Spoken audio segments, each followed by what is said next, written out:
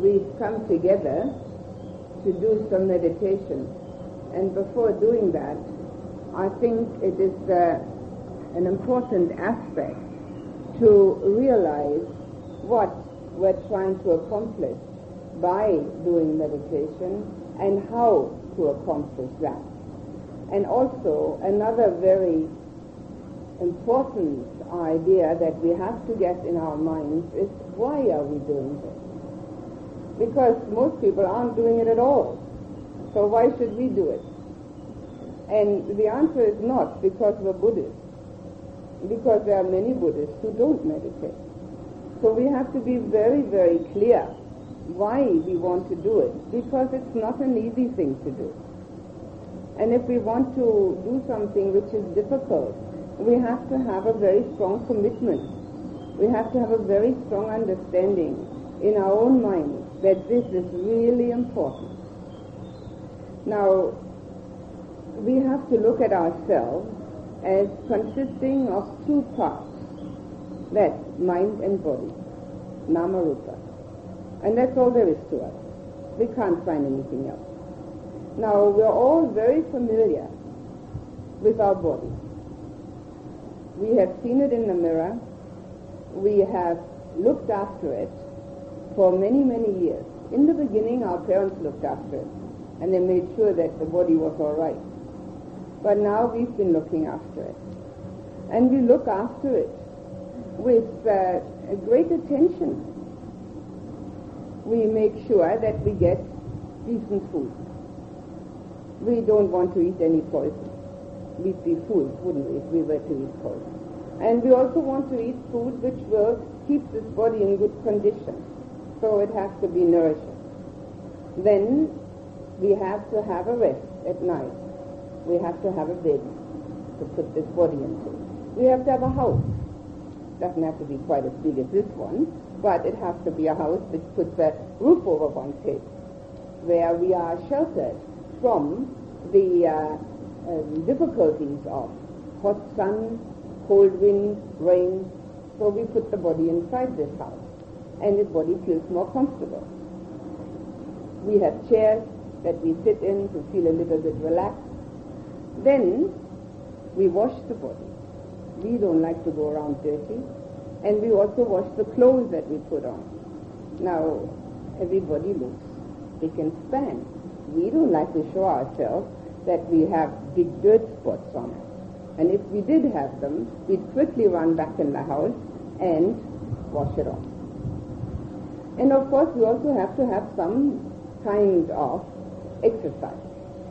We must do something with this body. If we were to keep this body completely still, it would atrophy. It couldn't move anymore. If one is sick for a long time and has been lying in bed, it's very difficult after 3 or 4 months to walk again.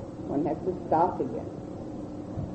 And then, of course, when this body gets sick, as so many of you gentlemen know, everybody comes running to the doctor and says, "Doctor, it hurts here, and doctor, it hurts there, and wouldn't you give me some medicine?"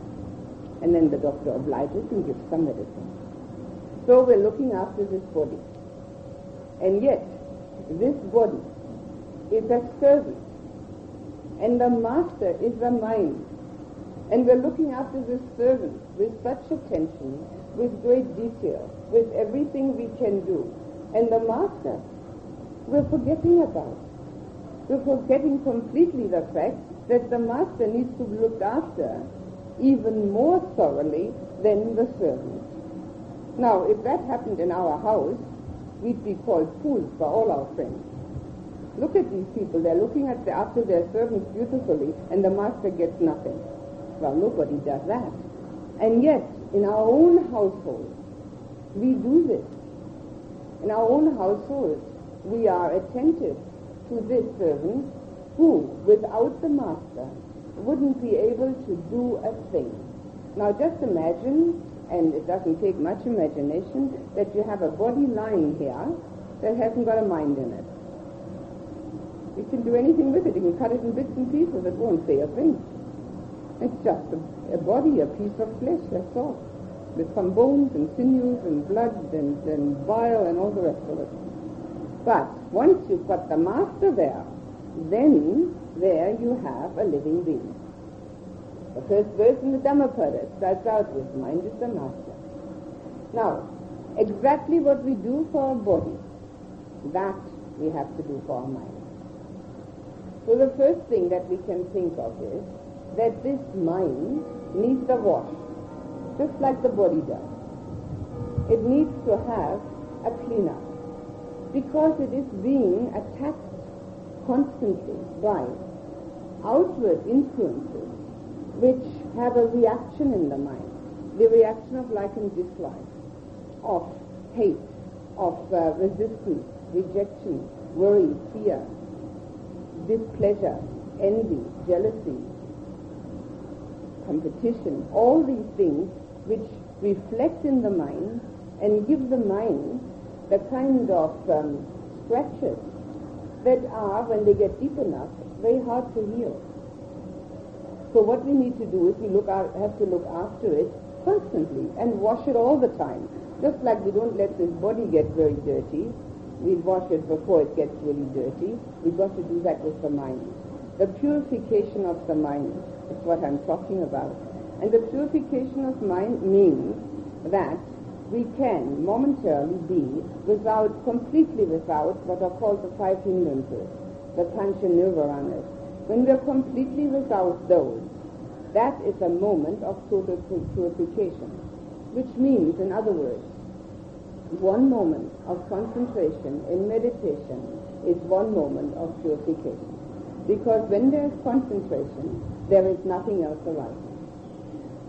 The Lord Buddha said that we can have 3,000 mind moments in the blink of an eyelid. Now can you just imagine that? Luckily we don't have that many, but we can have them. But we can never have two at the same time. And that is lucky for us, because while we're being concentrated, we can't have anything arise which has unwholesome aspects. We can't have any sensual desires, because if we do have them, then we can't concentrate. We can't have any ill will, because if we do have it, we can't concentrate.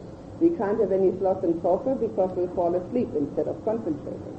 We can't have any restlessness and worry, because if we do, there's no concentration. And we can't have any skeptical doubt about what we're doing, because again, we couldn't concentrate. These are the five hindrances which beset everybody to different degrees. Some have more of this one, some have more of the other one, some have already worked a little bit on it and got them down a bit, but until Arahant, everybody's got them, all five of them. As I say, just a matter of degree. But at one moment of concentration in meditation, those are not arising, and therefore that moment is a moment of purification. It's giving a mind a wash. And as we do this more often, obviously we get the mind purer and purer. It doesn't yet mean that we get rid of those hindrances completely, but what it does mean is that they're being cut down, like the weeds in a garden. You don't uproot them right away, because they're hard to uproot. They've got deep roots, but you can cut down on them. And when they're more cut down, they do not obstruct so much. One can see the flowers in the garden also. They are not so enormously large, and the same is in one's mind. So this is the first aspect of meditation. And why it is not an old person's fancy or something to do when one can't find anything else to do. It is an absolute necessity for mental health. There is no getting around that one. It is that which keeps one healthy in the mind and therefore healthy in the body. As I said yesterday, but I will repeat it again, Lord Buddha was called the great physician, and Dhamma was called the great medicine.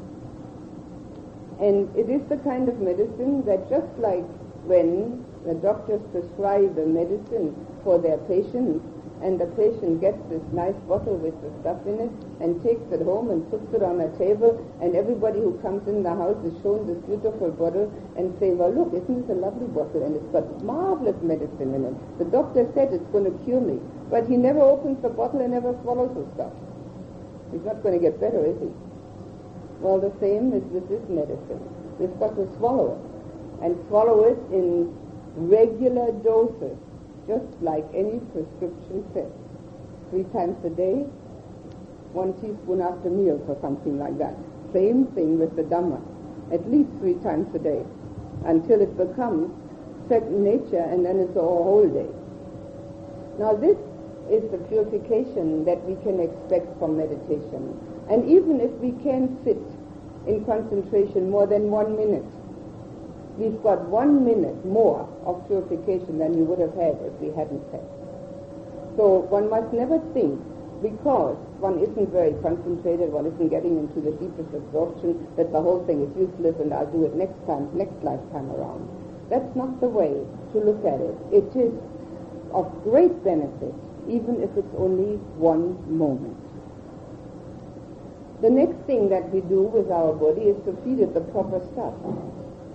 Well, here we have a mind that needs to be fed everything that is nourishing. It's a mind that needs to be kept away from anything that's poisonous. It's a mind that needs to be protected from anything that can hurt it. Just like we protect this body, we do not voluntarily run into a barbed wire fence. We do not voluntarily trip over stones and hurt our toes. We look after it so that it's protected, kept in one piece. No bumps and scratches. If we do have one, we heal it. Same with the mind. No bumps and scratches. A mind which is not trained in meditation has very little strength and power to protect itself. It will think whatever arises. As you will notice, as soon as we start meditating, you will notice it thinks whatever it arises, and it also thinks that which hurts it. Only we ourselves are hurt by our unwholesome thinking. Where we also can then affect others is a second consideration. Our own karma is involved, our own happiness is involved.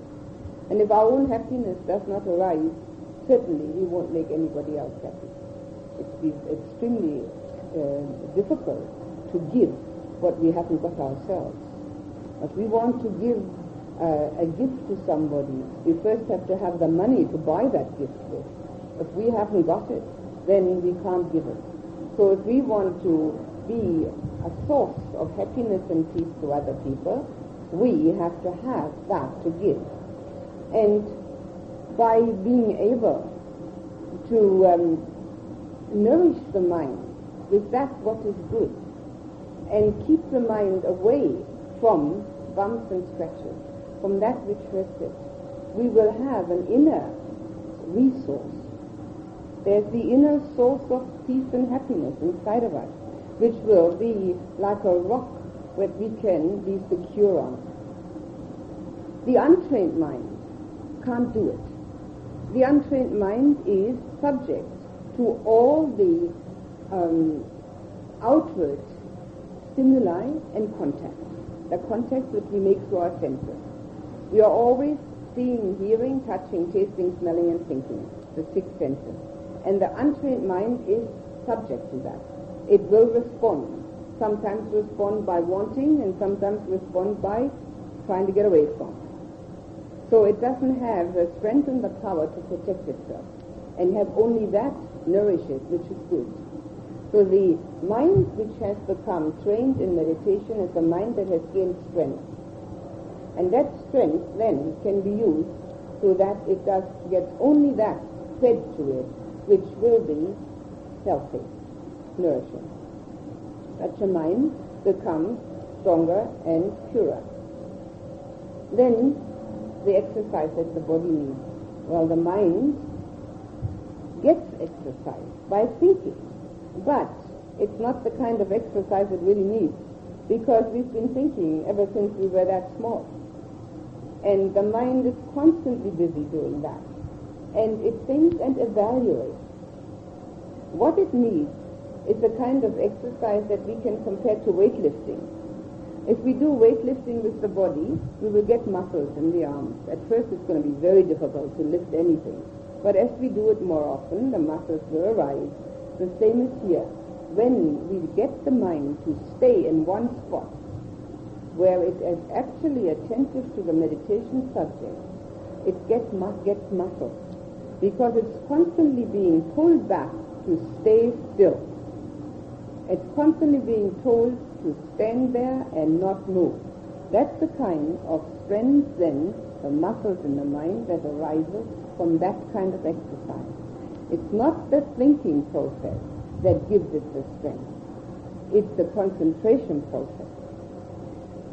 Everybody thinks, and according to Lord Buddha, we're all thinking wrong, because we're all thinking from an ego-deluded viewpoint. And then we need a rest. And everybody will agree on that. Everybody needs a rest.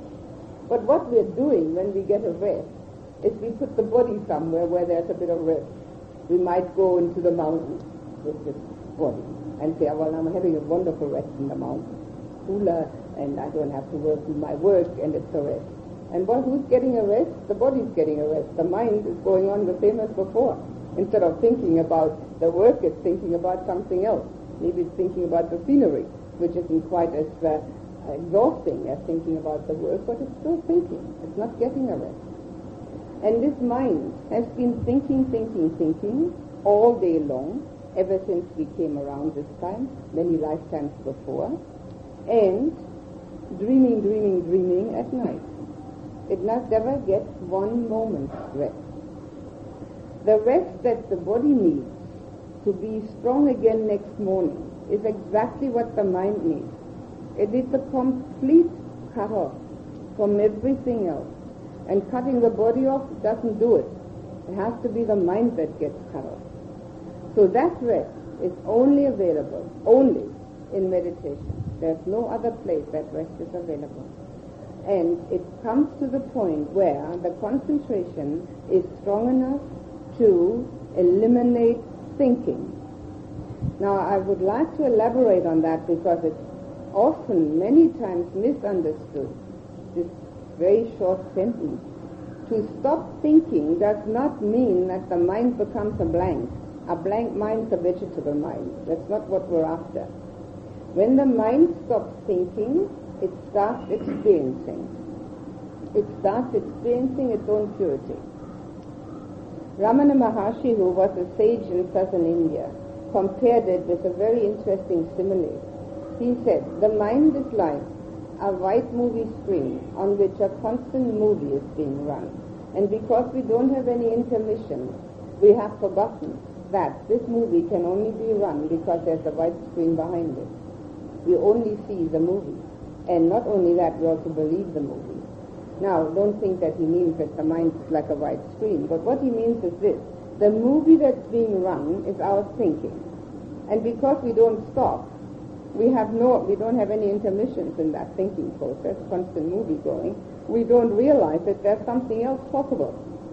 We can't imagine that there's something behind all that thinking, which is entirely different, which is peaceful and restful, and which is completely at ease, and doesn't have any of the connotation of all this thinking.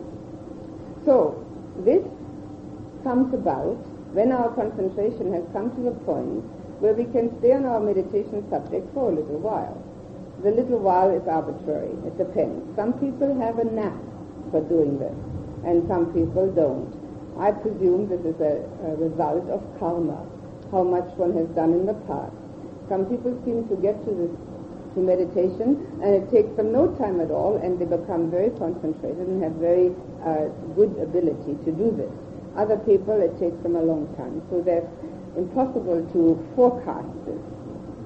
The only thing that is necessary is patience and determination and the full understanding that without this, one isn't leading a full life. because one only knows one part of one's mind. One knows the thinking part. That's the only part one knows. And one has until that moment thought also, another thought, that thinking part of the mind is all that's needed. The better one can think, obviously, the better one can do one's job, and the better everything is going to run. But if one has been around long enough in this life, one finally comes to the conclusion that isn't so. It does not give complete fulfillment. There is another part of one's mind, the more important part, the much more important part, which we have to get at through the meditation process, which is that part where the thinking stops completely, the experiencing starts, and one starts to experience that which is a simile, the white movie screen. Please don't take that literally. One starts experiencing one's mind's purity without the thinking, which brings about a sense of bliss and peacefulness, which is totally unavailable in all worldly conditions.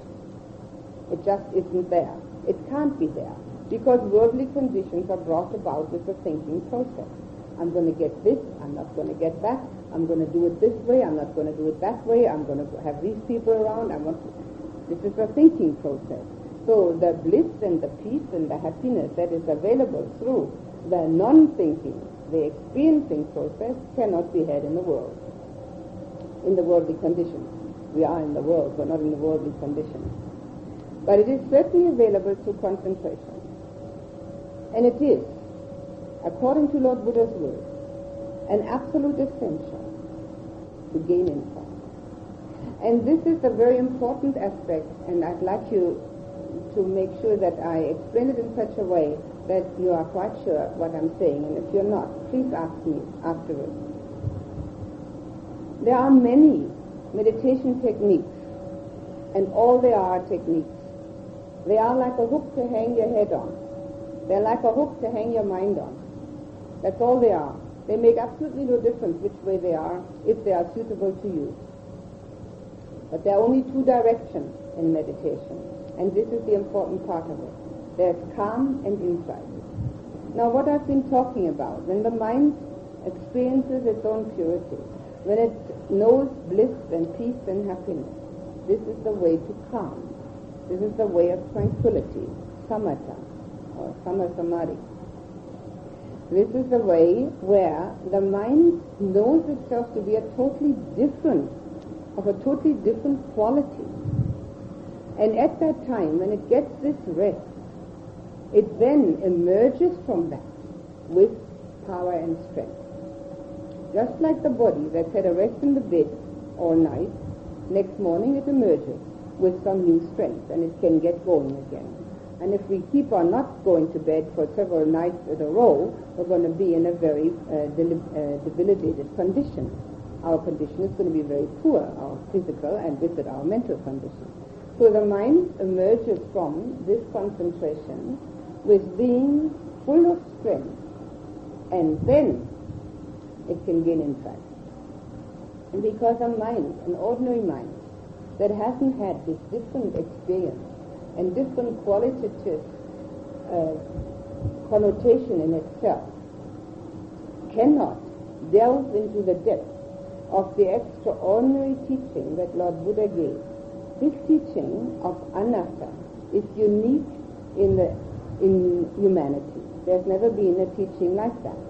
And it's the one way of getting out of all dukkha.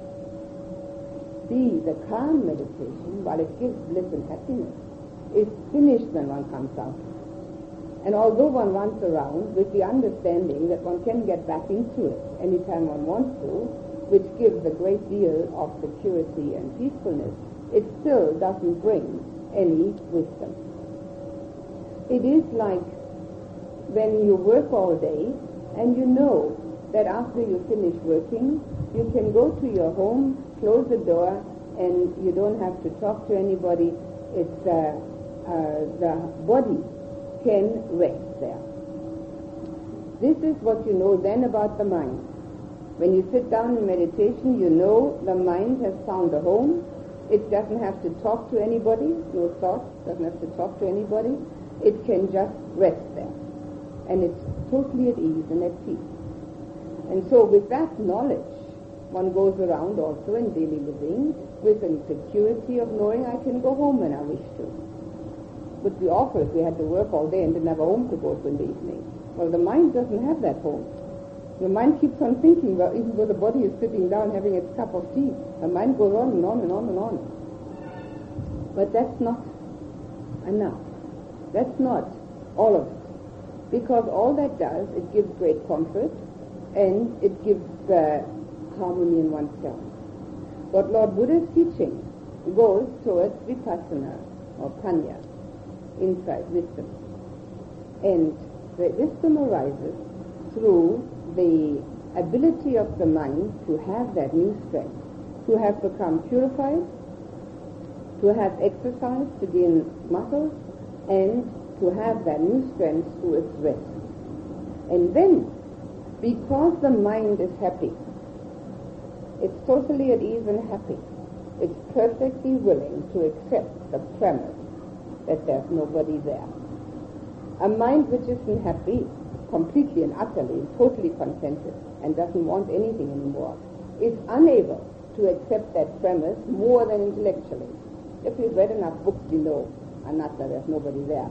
But that's an intellectual understanding. But the mind that is completely at ease and happy is the mind that doesn't want anything anymore.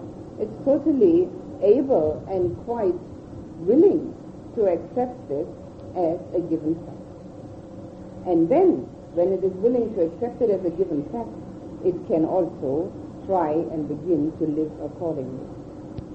So only the mind which has become happy is the mind which is able to accept the T-lasanas, the three characteristics, namely anicca, dukkha, anatta. All other minds will constantly refute it, will always put that little but at the end. All right, I'm not doing the best I can right now, but when the children are married, when I retire, when the weather gets better, when the political situation improves, when the prices go down, whatever it may be, all those whens and ifs, the mind will always put that at the end. But the mind which has become totally contented and satisfied won't do that, because it doesn't want anything anymore. It says, right, this is it. It's exactly the way it is. So we need the calm in order to gain the insight. Now, obviously, one doesn't get complete calm right away, nor does one get complete insight. This is quite obvious. One's going to get little snatches of it. But don't you see that a little snatch is better than nothing? And in Anguttara Nikaya, Sariputta gives a discourse where he says that everybody who has ever proclaimed enlightenment to him has done it in one of three ways, namely either by going through calm to insight, by going through insight to calm, or doing it in pairs.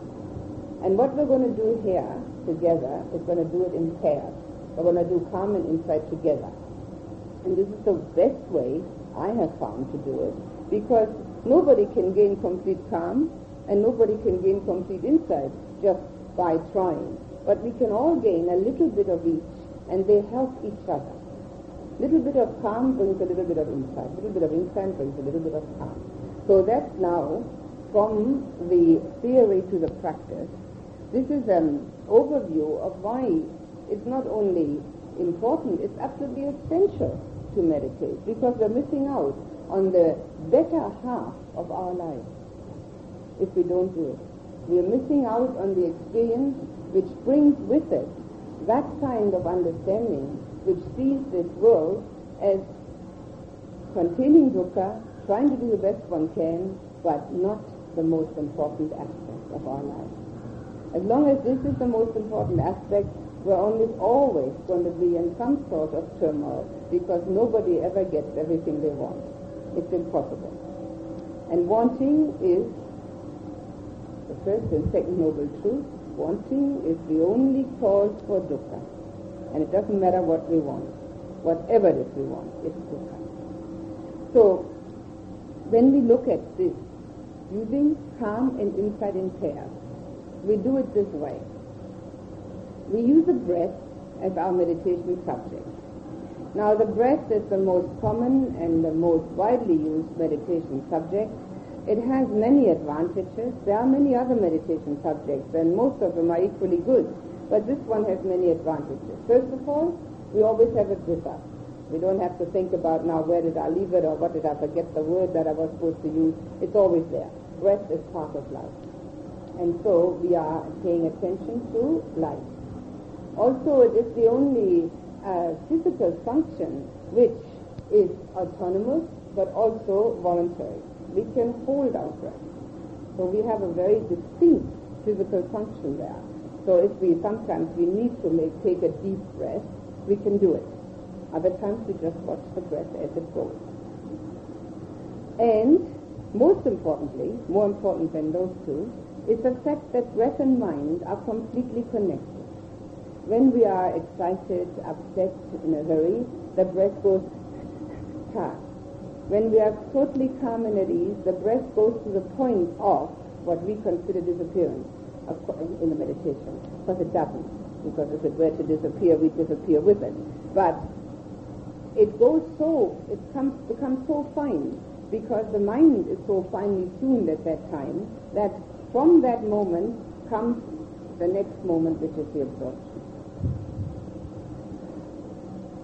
I teach the Anapanasati method, but any one of you who have done the rise and fall of the abdomen are welcome to keep on using that.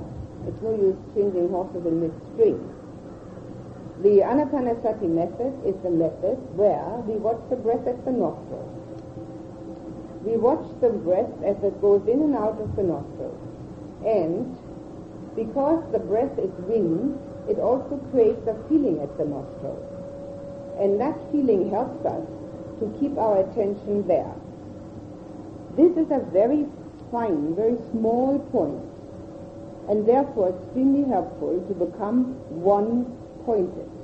This is my reason for not teaching the rise and fall of the abdomen, because I find that area is too large. The mind is supposed to go together, one-pointed. But it is also a method by which one can become concentrated. Now, when one hasn't done any meditation before, it is almost impossible to stay on this fine point. So there are many ways we can help ourselves. First way is to use a word. One of the words which are often used and are very useful is the word Buddho, to the Buddha. Bud on the in-breath, Ho on the out. Now, if you don't like that word, you can use another one. It doesn't matter. The words are only a device to help you to stay with what you're doing. The word peace. A lot of people like that word. You use the word peace. It helps them to stay with the breath, all right? Peace on the in-breath, peace on the out-breath. Any word will be fine. If you don't want to use a word, you can count. Some people who have mathematical type of minds like the counting. Now, you count 1 on the in-breath, 1 on the out-breath, 2 on the in-breath, 2 on the out-breath. You do not do less than 5, and you don't do more than 10. When you do more than 10, it becomes mechanical, and you get involved in the numbers. You always have to start again with the 1. If you do less than 5, there's too much change going on. But one of the things I like to recommend, and you can try this, is when you count, and let's say at number 2, the mind starts running off into somewhere else, you start again at 1. It doesn't matter how many times. Nobody is going to sit there and count it for you. Only you know. And that is an excellent way of getting to know one's own mind. One has a totally wrong viewpoint about one's own mind until one starts meditating. One can see that one has been thinking very cleverly, one has been able to do all the things that are necessary to be done, one can be more able and efficient than other people. All these things are possible, and yet the mind will not stay in one spot. It's interesting, isn't it? It's like a child. If you tell a small child to sit quietly now and don't move, the child can't do it. It gets up and it looks at this and it looks at that, or it falls asleep, or it does something. The same is with our mind. The untrained mind is like a child. It runs all over the place. Or sometimes it's compared to a monkey. In the canon you find it compared to a monkey. It's jumping from treetop to treetop, always looking for a better banana. So then, when these numbers, words, or following the breath as far in as you can find it. Don't make the breath anything special. Only if you're in the beginning, I'll say that again afterwards, if you can't find it at all, you take a deep breath. But you just follow the breath as far in as you're aware of the breath and as far out. You can do that. Now that is not at this point, it's in and out. Now you have different ways of doing that. Pick one, try it out. If the mind is able to do something with it, stick with it. If the mind says, no, I can't do this, this is terrible, then try another one. But try to stick with it. Give it a good chance, right? Counting words or following as far in and as far out as possible, or actually staying right there, whichever appeals to you. One also has a certain attraction to some way of doing it. Now, what's going to happen is this. Instead of the mind doing exactly as you tell it to do, because now you've come here to meditate, so you're going to tell the mind, now come on, meditate, now you stay on the breath. But it won't do it. It will start thinking about what you did just before you came here. It will start thinking about what you're going to do as soon as you leave here. It is going to start thinking about all sorts of things that have an association in your mind with meditation, like maybe last prayer day or the death anniversary of your mother or something like that. It will think about anything at all except about the breath. So what you need to do at that time is to catch it. Become an objective observer. Instead of, now in the beginning you'll be involved with that thinking until the mind all of a sudden says, now wait a minute, I came here to meditate, what's all this thinking? That is the moment when you can become your own objective observer. And you watch it and say, oh, this thought is about the past. And that's the moment you can drop it and get back to the present. And the next thought might be about the future. And again you will see, past and future useless. I'm going back to the moment. And again you can drop it. Or you will find that you'll have a thought of rejection. What's all this meditation about? It's silly. I'm going to go home and then listen to the radio. This is nonsense. Rejection. Right? So you look at it and you see the rejection in the mind. So you say, rejection. Drop it. Right? Or you're going to find in the mind something as, I wonder what they're going to serve for lunch. This is liking. Right? Green. Okay. Drop it. Right? It's only early morning. I don't have to think about lunch now. Drop it. Finish. Right? So that way, this is insight. This is the use of the meditation for insight, which is giving you an insight into your own mind. I'm only giving you a few examples. You might have much more exalted thoughts than that, but you will find you'll have some very funny ones too. And then you can laugh at them also. This is very interesting to get this insight into oneself. The Lord Buddha said, the whole of the universe, O monks, lies in this fathom long body and mind, 1 fathom long. The whole thing can be seen in this. It's all in there. So as we get an insight into our own thinking process, we get an insight into what's really going on in the human realm. Because as I'm giving you these examples, you can deduce from that everybody's like that. Everybody is having that. So this is the human realm. Now you get to know that you're thinking about the past. You get to know that you're thinking about the future. And you already know that this is useless. You have to think about the present in order to meditate. So you learn to drop and get back to the breath. Now this learning to drop is going to be one of the most important things that one can learn through meditation to use in daily living. Because very often in daily living we come across a situation where somebody says something and we think, oh, horrible person, this is dreadful. And then we keep on thinking about what we should have answered and how we're going to get back at that person and that we're never going to talk to them again, and it's going to get up into such a big thing that in the end we're enemies for life. Instead of, they say something and we've learned to drop. We hear it and we say, drop it. Finish. All done. All done with. So dropping that which is not useful. Now at the moment, all thoughts are not useful because we want to get calm. So we learn to drop all thoughts. But in daily living, we want to drop those which are unwholesome. And it's the same process. You mustn't think that dropping is something which is done sort of by giving in. Dropping is an activity in the mind. You have to actively drop the thought. It's an active doing of the mind and getting back to the breath. So this is a very important part of the meditation. The insight into one's own thinking process is a very important part of the meditation. And then there will be something else which is equally important. And that is, you'll have feelings arise. Feelings of, most likely, 99% of the time, discomfort from the sitting position, because not being used to it. And even when one's used to it for years, there's still discomfort arises also. Now, discomfort, physical discomfort, is part of human life. Birth is dukkha, decay is dukkha, disease is dukkha, and death is dukkha. These are the words of the Buddha. And you, as doctors especially, must know what this body is prone to. Nothing but unhappiness. So here, you're going to experience it in a situation that you can actually, with the mind, learn to control. What is going to happen is that you're going to have unpleasant feelings. Let's say the right knee starts hurting, just one example, right? So the instinctive reaction to that is, and you'll find that in yourself, and you'll watch it, it'll be very interesting, is to move. Get away from this discomfort. Now, instead of doing that instinctively, do something else.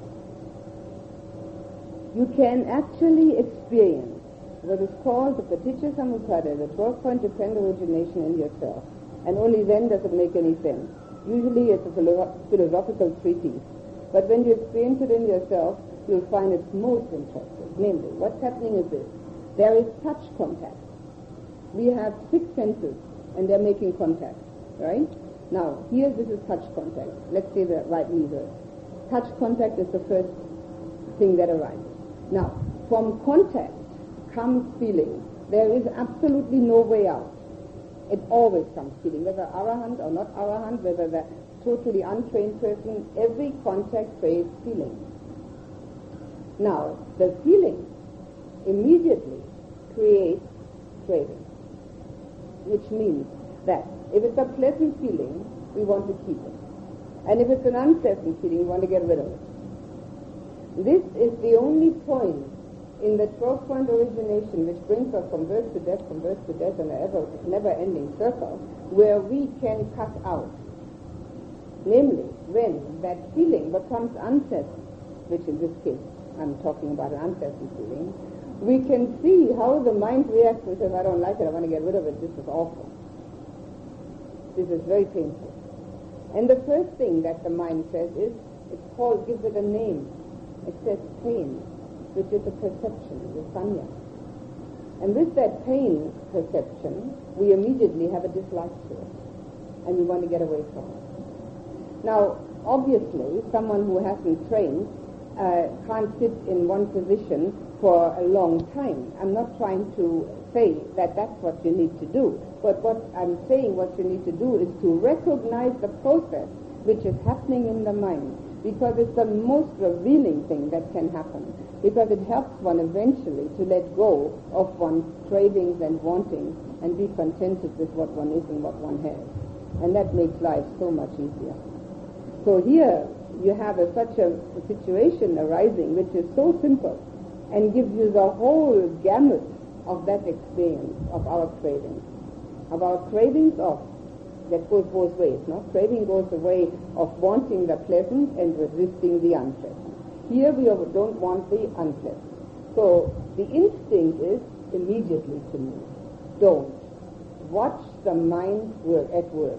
Watch it and say, touch contact, feeling has arisen, it's unpleasant, I don't like it, I'm calling it pain, I don't like it, I want to get rid of it. And then of course the mind gives all sort of rationalization, it's very bad for me, the blood circulation is going to stop, and you can't sit like that for such a long time, and I can't do it. None of this is necessary. All you have to see is the next step after that, which is the feeling has arisen without me wanting it, without me doing anything about it, just as arisen through contact. So, why am I calling it mind? Am I able to detach from it for a moment? Am I going to leave that unpleasant feeling over there and just get back to the breath? And you will be able to do that for a moment or two. And again, try it again. It's an extremely revealing experience. It's something quite different from what we usually do. Because we get a headache, we run for a Panadol, no? So here, we don't run for the Panadol, we don't run for the quick change. What we do is we look at it and say, this is not mine. And this body, Lord Buddha said not that the body gets cancer. Lord Buddha said the body is a cancer. And he used the word cancer. The body is a cancer, not that it gets cancer.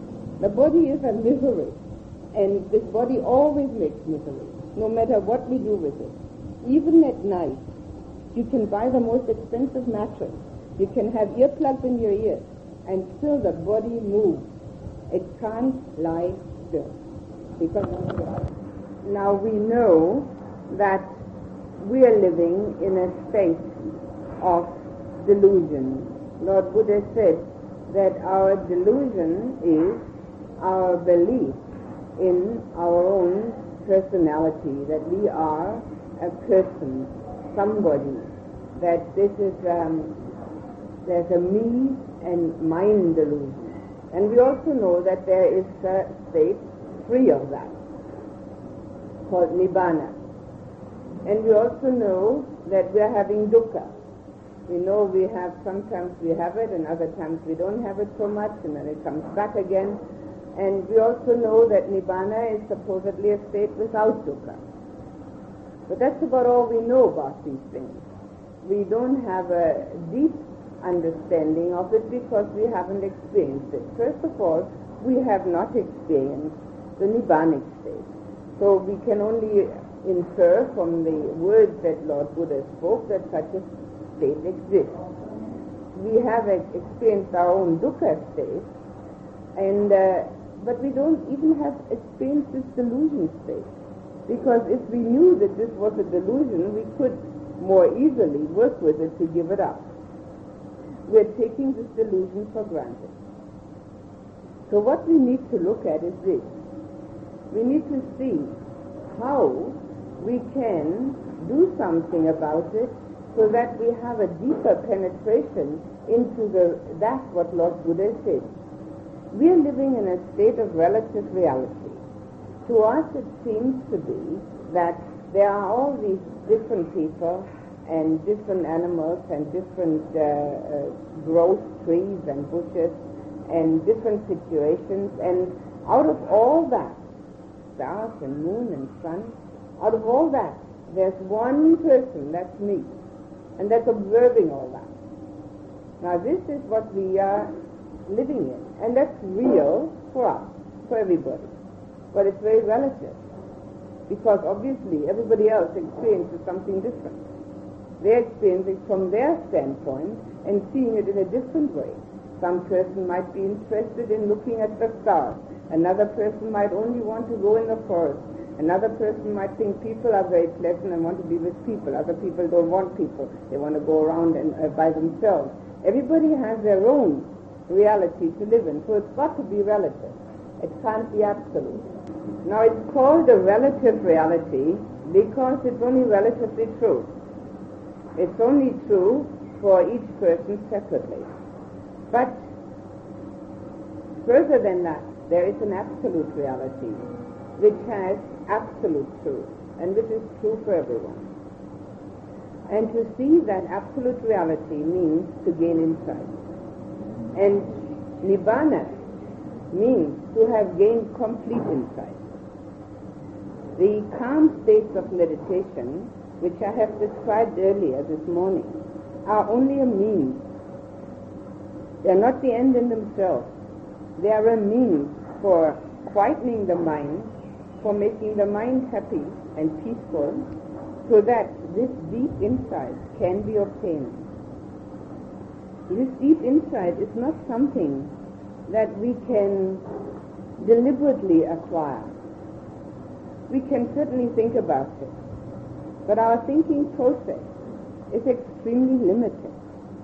We don't have the necessary equipment unless the mind has become totally quiet to delve into this depth, because it goes against our grain.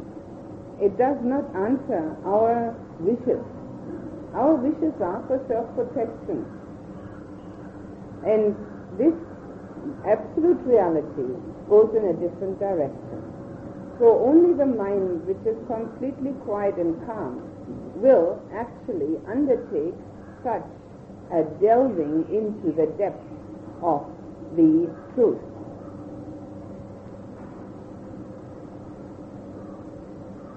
I was talking about letting go of thinking in the meditation. And this is absolutely essential, but please don't think that we let go of our mind capacity in order to gain insight. On the contrary, insight exists in the mind. Nibbana is enlightenment in the mind. Liberation, freedom from dukkha, all that is in the mind. But we need a mind which has been trained, which has been cultivated in a way which one can only do through the meditative process. The mind's quality which we can gain through the meditative process is the necessary, that calm, samatha, is necessary in order to have the capacity to let go. This whole spiritual path, this whole process, is not of getting anything. Although we say attaining enlightenment or gaining insight, this is not a very correct way of describing it. What is necessary is letting go. The whole thing hinges on the fact that we are hanging on to that which we think is important. Lord Buddha said like this. He said, we're trying to make permanent everything that's impermanent. And we think of that which is dukkha as sukha. And we think of that which is sukha as dukkha. We've got it all upside down. And this is our relative reality.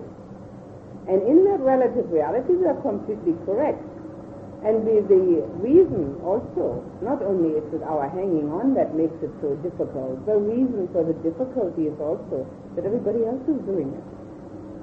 Everybody around us is doing exactly the same thing. So to remove oneself within one's mind from such mind state makes it very, very difficult, because we are conditioned, and also within that conditioning we are dependent upon other people's goodwill. So we try to comply with preconceived notions that we have.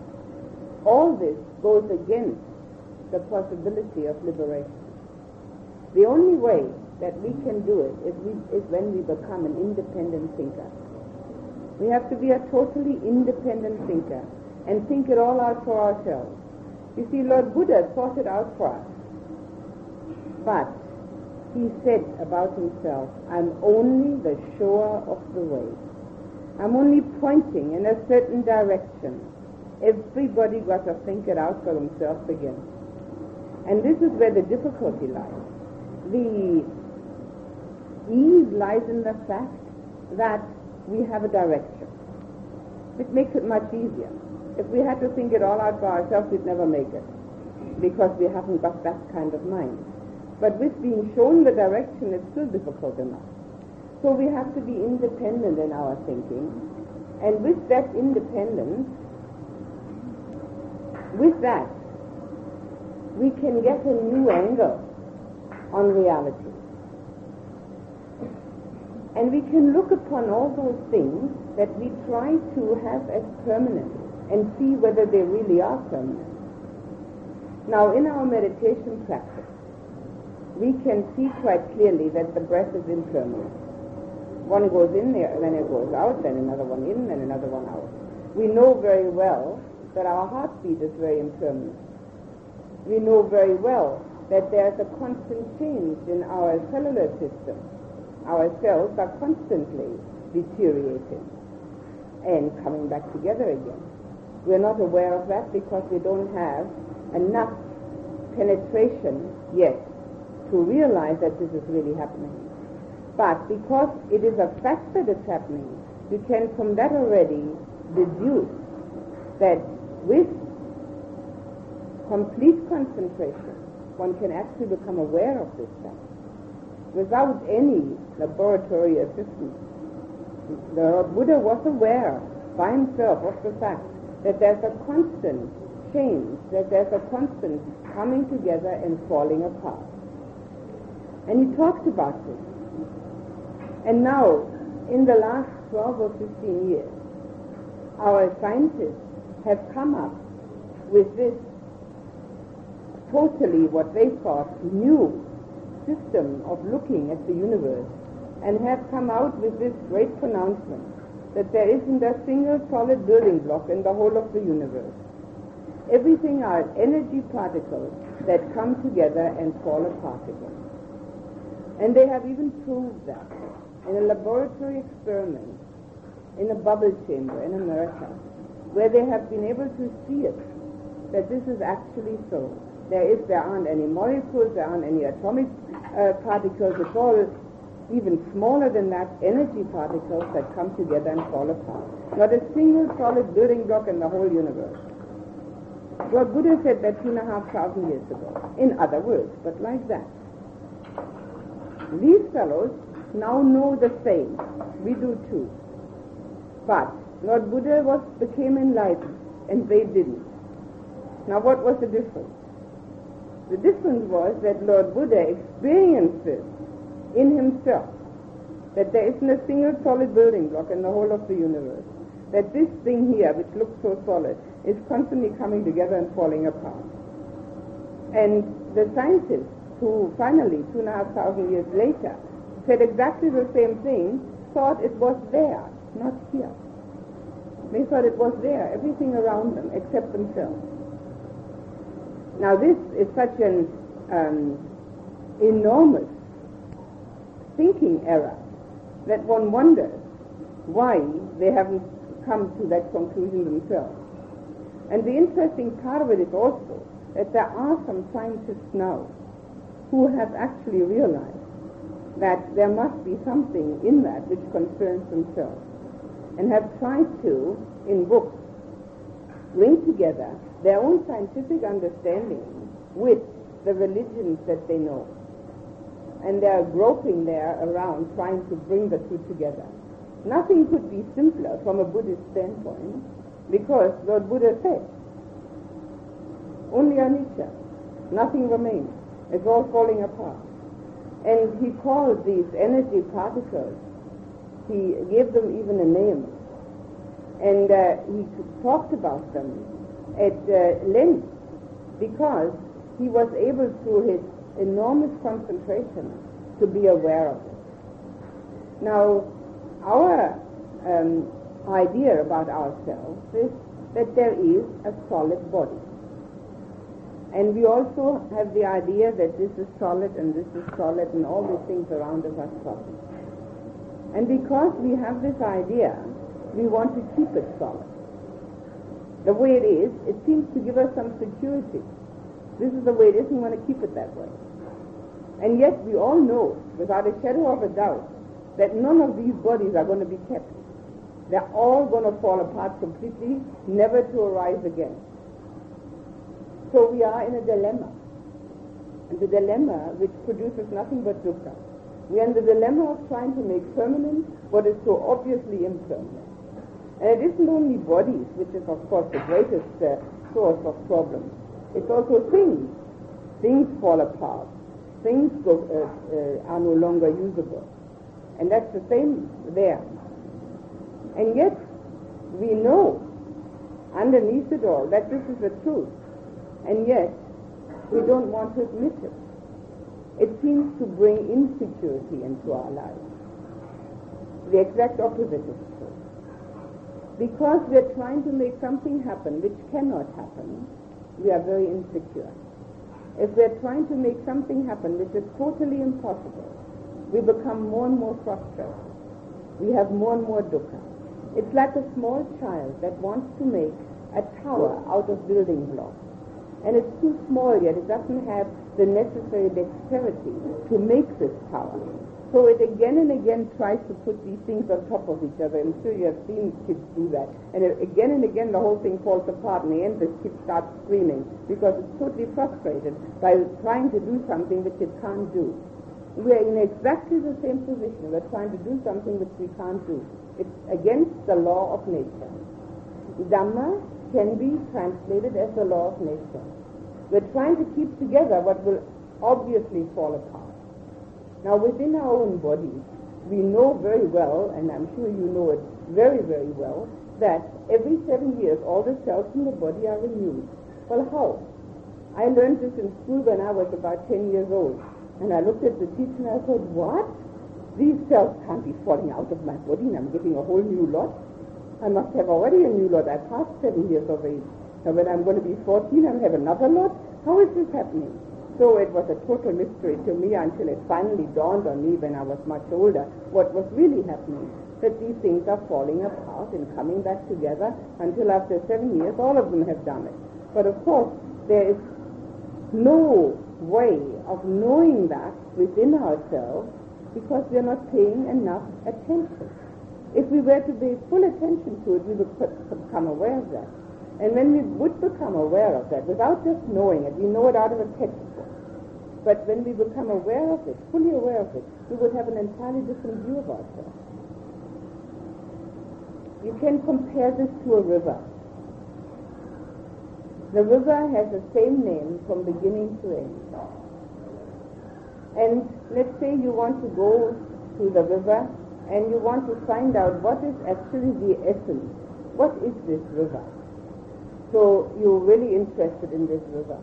So you go to this river and you take a bucket and you dip it into the river and take out this bucket and put it on the side, on the bank, and you say to your friends, now look, now I've got the river here, now we can really find out what it is. The friend's going to say, what nonsense, this is a bucket of water, this is not the river. It's only a river while it flows. The minute you take it out, you haven't got a river, you've got a bucket of water. The minute it stops flowing, you've got an inland sea. The minute we stop flowing, you've got a corpse and not a person. This thing has to flow. Everything changes. The thoughts, the feelings, everything changes within us. Our body, moment by moment, it deteriorates, it resurrects, it deteriorates, it resurrects, grows older every second, and it's going nearer and nearer to the death moment. So there's a complete flow. The minute you stop that flow, you haven't got a person. You can say whatever you might have. You might have a specimen, you might have a corpse, you might have anything, but you don't have a person anymore. So we are a complete flow. And we try to counteract that. We don't believe it. We have an intellectual understanding of it, obviously. But we don't like it. We don't like that idea. It diminishes the ego within us. This ego which we have built up out of the idea that we own something. Now just imagine for a moment, can you imagine for just a moment that you are 1 second before death? I mean, everybody's going to be there, no? So what do we own at that moment? That next moment we own nothing. Absolutely nothing. We don't own the thoughts, the feelings, the body, the people, the house, the nothing. Absolutely nothing. So we own at this moment, while we are still alive, that second before that death moment, we own everything. We own the people, my family, we own the house, my house, we own the bank account, we own the feelings, we own the thoughts, we own the body. And 1 second later we own nothing. So there must be something wrong there somewhere. And what is wrong is our viewpoint. That's all that's wrong. The viewpoint. And the viewpoint creates all the dukkha. And this is what Lord Buddha tried to show us, that we're looking at everything in the wrong way.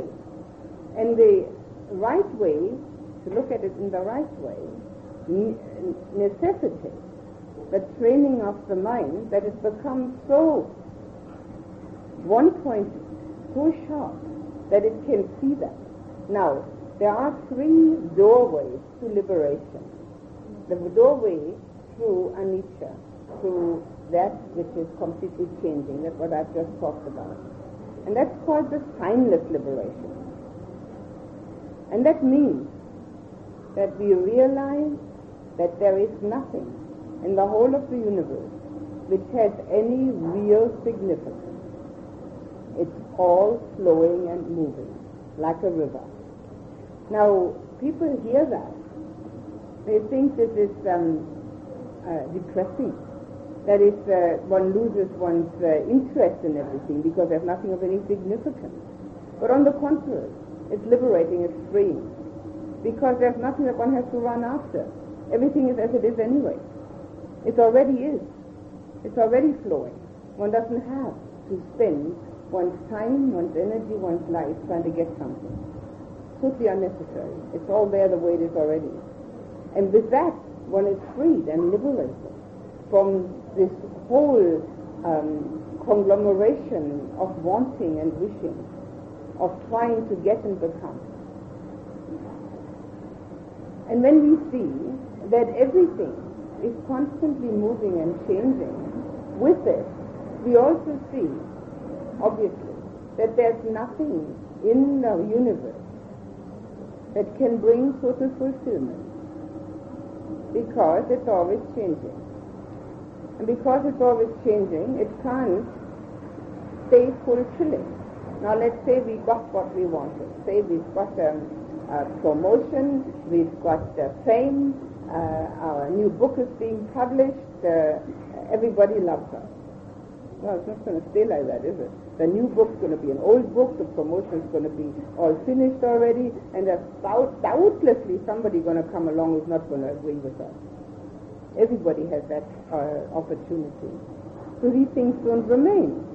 And even though there may not be the deep, the dukkha of grief and bereavement in one's life at this stage, but that is not what Lord Buddha said was dukkha only. That is also dukkha, but not only that. This constant change is the dukkha, because nothing can be grasped, and we are constantly trying to grasp it. It's constantly trying to hang on to something to make it solid. Now, when we see that this is not satisfactory, then the liberation is called the wishless liberation, which means that we no longer wish, that we have seen that there's nothing to wish for. And it all leads to the essence, which is the understanding of anatta, which means that there we have seen the doorway which leads to the void liberation. Now, void, that word, is constantly misunderstood. It doesn't mean that there's nothing. It just means that there is nothing anywhere which has a solid substance. Just like these energy particles. These energy particles that come together and fall apart, there is no substance within them. And if you can translate those energy particles into yourself, this is it, me, I'm that, then you can't find anything within there which is solid. Now all these are end products of meditation. The reason I'm talking about it is the fact that we must never confuse calm and insight. Calm is the means, insight is the goal. Calm is that what we do with the mind in order to get a mind which is already satisfied, contented and happy, and therefore quite willing to look at these absolute truth, this absolute reality, which takes away the ego delusion. To take away the ego delusion is a very difficult thing. You know that if you talk to somebody and you sort of belittle them, well, they'll be very irate, they'll be very angry, and you'll probably have an enemy forever, because the ego got hurt. If you say to them, you don't ever do these things right, huh? Terrible. Because their ego is being attacked. Attacking somebody's ego is the worst thing one can do. And here, what we have in Lord Buddha's dispensation, we don't have the attack of the ego. What we have is that we have to see the delusion of the ego, that the whole thing is a complete delusion, that we are operating with something which is like a magician's play. We're on stage like a magician trying to show something which he's showing us as if it was real. So when the mind has had the opportunity through meditation to become calm and concentrate, it doesn't worry so much about everybody else being in total accord with them and supporting and bolstering their ego. So that mind is quite willing to look at such a reality as that the energy particles are completely coming together and falling apart without a substance, and saying that it's possible that that is me too, because that kind of mind is already satisfied. And then gaining that kind of state of calmness makes it possible to investigate the three characteristics, anicca, dukkha, anatta. And only with that investigation and with that understanding then comes about a glimpse of liberation. The minute one is liberated from the self-delusion, one is liberated from all dukkha. That's the only way to get out of dukkha. Because as long as there's somebody there, there's always somebody liable to have dukkha. The minute there's nobody there, there's nobody having dukkha. It's as simple as that. But to get there isn't all that simple. And we need the calmness in the meditation in order to be able to even investigate these premises. Because they are going so much against that, what we've been trying to do so many lifetimes. What we've been trying to do so many lifetimes is to bolster this person. And we're looking for other people who support our ego. Those people who say to us, you're a very fine person, you're a wonderful person, you're very clever, you're very nice, I like to be with you. These people we like because they support our ego delusion. But those people who might say to us, oh, what you're talking about I'm not interested in, and I don't care about these things, and why don't you think of something better to say, those people we wouldn't want anything to do with, because they're making our ego feel very small. Everything that we own, no matter what it is, bolsters our ego delusion. If we have more money, we think we are more. We are more of a person. And yet this money is a number. These are numbers. It's a numbers game. Nothing else. They're just numbers. But it gives us this delusion of being more of a person because we've got more around us. Having more people around us gives us a delusion of being more. Whatever we own gives us this delusion of being more. That's why we are so determined to own our feelings and thoughts. They're mine. And may they be ever so unpleasant, they're still mine. Even when one has a great deal of painful feelings, one still has that idea of mine. I was told a story by a doctor which you might find interesting, and I find it so. I find it extremely significant. This doctor was in Australia, and he had a cancer patient who was obviously going to die within the next hour. He was in a terminal case, and he was in hardly any life there. But this man had been given so much painkillers that even any dose that he was given didn't work anymore. He had become more or less immune to these ordinary doses. And he was in so much pain that the nurses couldn't stand it. They ran away. They just couldn't handle it. So the doctor thought, well, this is terrible. I think I might, maybe if I can give that man a little higher dose, it may relieve the pain, but it may also terminate life. So he went to this patient and told him that. And the patient said, but doctor, you're not going to deprive me of my life. Of course he didn't, but he was in such pain that the nurses couldn't handle this, to watch this. And the man himself was given the choice of this or that. And yet, that was him, that was his life, his pain, his feeling. And this is the typical way that we are hanging on even to our own dukkha. At least it's mine. I own it. So we even hang on to our own dukkha. We may be angry at the person, and that's a lot of dukkha for ourselves. And yet, we don't give it up, because it's mine, my feeling. Now this we do because of that idea that there's somebody there. And this idea of making things permanent.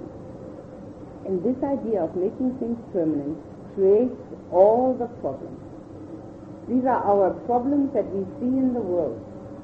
Everybody wants to own, to have, to be, to become. And with that, we have nothing but problem in the world, because everybody wants something. And then another person wants the same thing. And then they fight with each other. Now this is also about our opinions. We have opinions. And we own these opinions. And then let somebody else come along and debate them and say, no, it's all wrong. So we're having a war on immediately between two people. But that's not the worst of it. We also have a war on inside of ourselves. And that is where the lack of peace comes from. Because we are constantly at war with ourselves, with that what we know to be true, and that what we think is more expedient to bolster our ego delusion. So the goal in the Buddhist meditation is the insight into impermanence. You can see it's the insight into impermanence, dukkha and non-self. But impermanence is the one which most people choose to look into, because you can't debate it. Dukkha is easily debatable. People who haven't tried to see the truth of things very much, they can say that, well, my life's all right, I'm okay. I'm sure you've heard people say that, or you might have said it yourself. Well, what do you mean, dukkha? I'm okay, everything's going fine for me. It's all right, you know, and you say little things niggling, nagging here, but altogether everything is fine, right? And the non-self that goes so much against our brain that it's very difficult, because the answer to that one very often is, well, if there's nobody there, what am I trying to sit here for and meditate? What's the use of that? And who's trying to make good karma if there's nobody there? What's the use of that? So people have that kind of refutation against dukkha and against anatta. But against anicca, nobody's got anything to say. Nobody debates on that. You can ask anybody. You can ask anybody on the street, in anywhere, not even in a Buddhist country, anywhere. Ask them, say, is everything impermanent? And they'll say, yes, of course everything's impermanent, and they'll keep on going. Everybody agrees, and nobody does anything about it. And yet, it is the basic mistake, the basic fault in our thinking, that we're trying to hang on, to grab a tight hold on that which we think we can own. And this tight hold makes it impossible to transcend, to go beyond. See, if I hang on to this cushion here, have a tight hold on this, I can't get out the door. I can't go anywhere. I'm stuck right here with this cushion. I'm hanging on. And this is what our meditation will do for us. That because we can gain different states of consciousness in meditation, different states of awareness, we become aware of the fact that the way we've been thinking until now and the way we've been experiencing until now is not necessarily the only way that there is. In fact, it may be a very limited way. And because of that, we have the ability and capacity to investigate and the willingness to look at it in a very profound way, and also the ability to do it. Not only the willingness, but the ability, because the mind, which has a lot of distracting thoughts, cannot penetrate. It is as if you were trying to learn something by heart, and all the time the mind is thinking of something. You can never remember, it's impossible. So the penetration into that needs the concentrated mind. So our states in meditation, when you have been able to stay on the breath for some time, I mentioned earlier that the breath will then become so faint and fine that you may think it's gone. Now, if that should happen, that is the time to switch your attention to the feelings in the body. That is the next stage after the breath. But don't switch until there is that full attention where the breath has become so faint that you can hardly find it. You can, but you can hardly find it. And when you can hardly find it, then you go to the feelings in the body. And as the feelings in the body are very pleasant at that time, you're experiencing the first time, the first instance of an altered consciousness. This is the first instance of altered consciousness. There are many ways of having altered consciousness. This is the only secure and safe way, meditation. There are ways of having altered consciousness through chemical methods, which are, first of all, unsafe and secondly, useless, because they cannot be repeated. This one can be repeated as often as you wish, and it is the first entrance into an altered state of consciousness.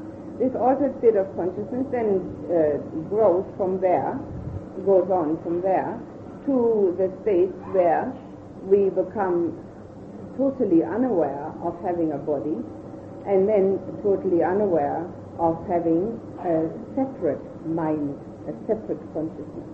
And all these states are conducive to understanding this phenomena that there's nothing in the universe except energy particles. Now, if you can think about that for a moment, most people get frightened by it. Most people get absolutely frightened by that fact. There's nothing except energy particles. Look at it, all of us are energy particles. Most people don't want to handle that one. They say, oh, well, that's all right for the scientists and do their own thing again. Or maybe that's all right for the enlightened people. But it's the truth. And this is what is necessary, to look the truth in the face. And for that we need to meditate. Because when we meditate, the mind can do it. And in fact, the mind is delighted to do it. It enjoys doing it. Because it has an altered state of consciousness, an altered state of awareness. And then this kind of understanding is something which is a follow-up from that, an understanding that comes through that altered state. So as you meditate, and you get your meditation to the point where you can stay on the breath for some time, and some time is totally arbitrary, whatever some time is necessary. Some people need to stay on the breath for 5 minutes, some people need to stay on the breath for an hour in order to get to the point where the breath becomes so fine. It's totally individual. And then when the breath has become so fine that it's difficult to find, then the feelings in the body arise, which are entirely piti, which means rapture, but it also means interest. Have also a translation of interest, because that's the first moment when the interest in the meditation really arises, when people really want to keep on meditating. Until then it's a chore. Until then it's a sort of thing, well, yes, it's like when we were children and our mothers used to tell us we have to clean our teeth. I mean, mother might know what she's talking about, but I don't really want to clean my teeth. And then she kept on insisting that we do clean our teeth and do it every day and do it morning and night and all that sort of thing. And up now we're still doing it. And it's become second nature, and we also realize why we're doing it. Now the same happens with the meditation. In the beginning we might be doing it because we know it's good for us. But when that state arises, we're going to start doing it because we enjoy it. And then one mustn't be carried away with that enjoyment. Then one must realize that too is totally impermanent. But these states are necessary. And Lord Buddha has talked about them over and over again. The states of meditation which are calm, which have the happiness and the peacefulness as their follow-up. After the pleasant feeling comes happiness, then comes peacefulness.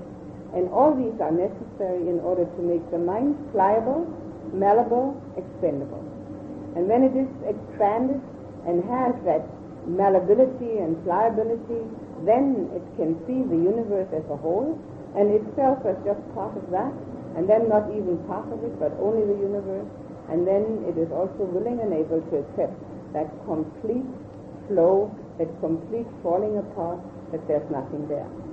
So this is our way of gaining liberation from dukkha. And it starts with nothing more exalted or exciting than watching one's breath.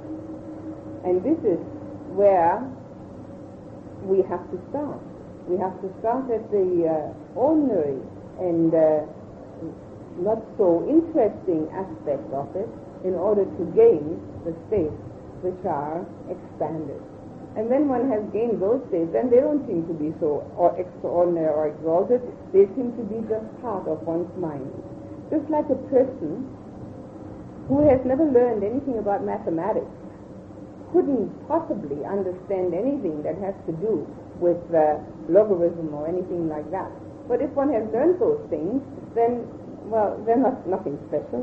They're just part of the whole system. And so it is with these expanded states of consciousness. They're just part of the system of the mind. And we need to get at it through continued meditation.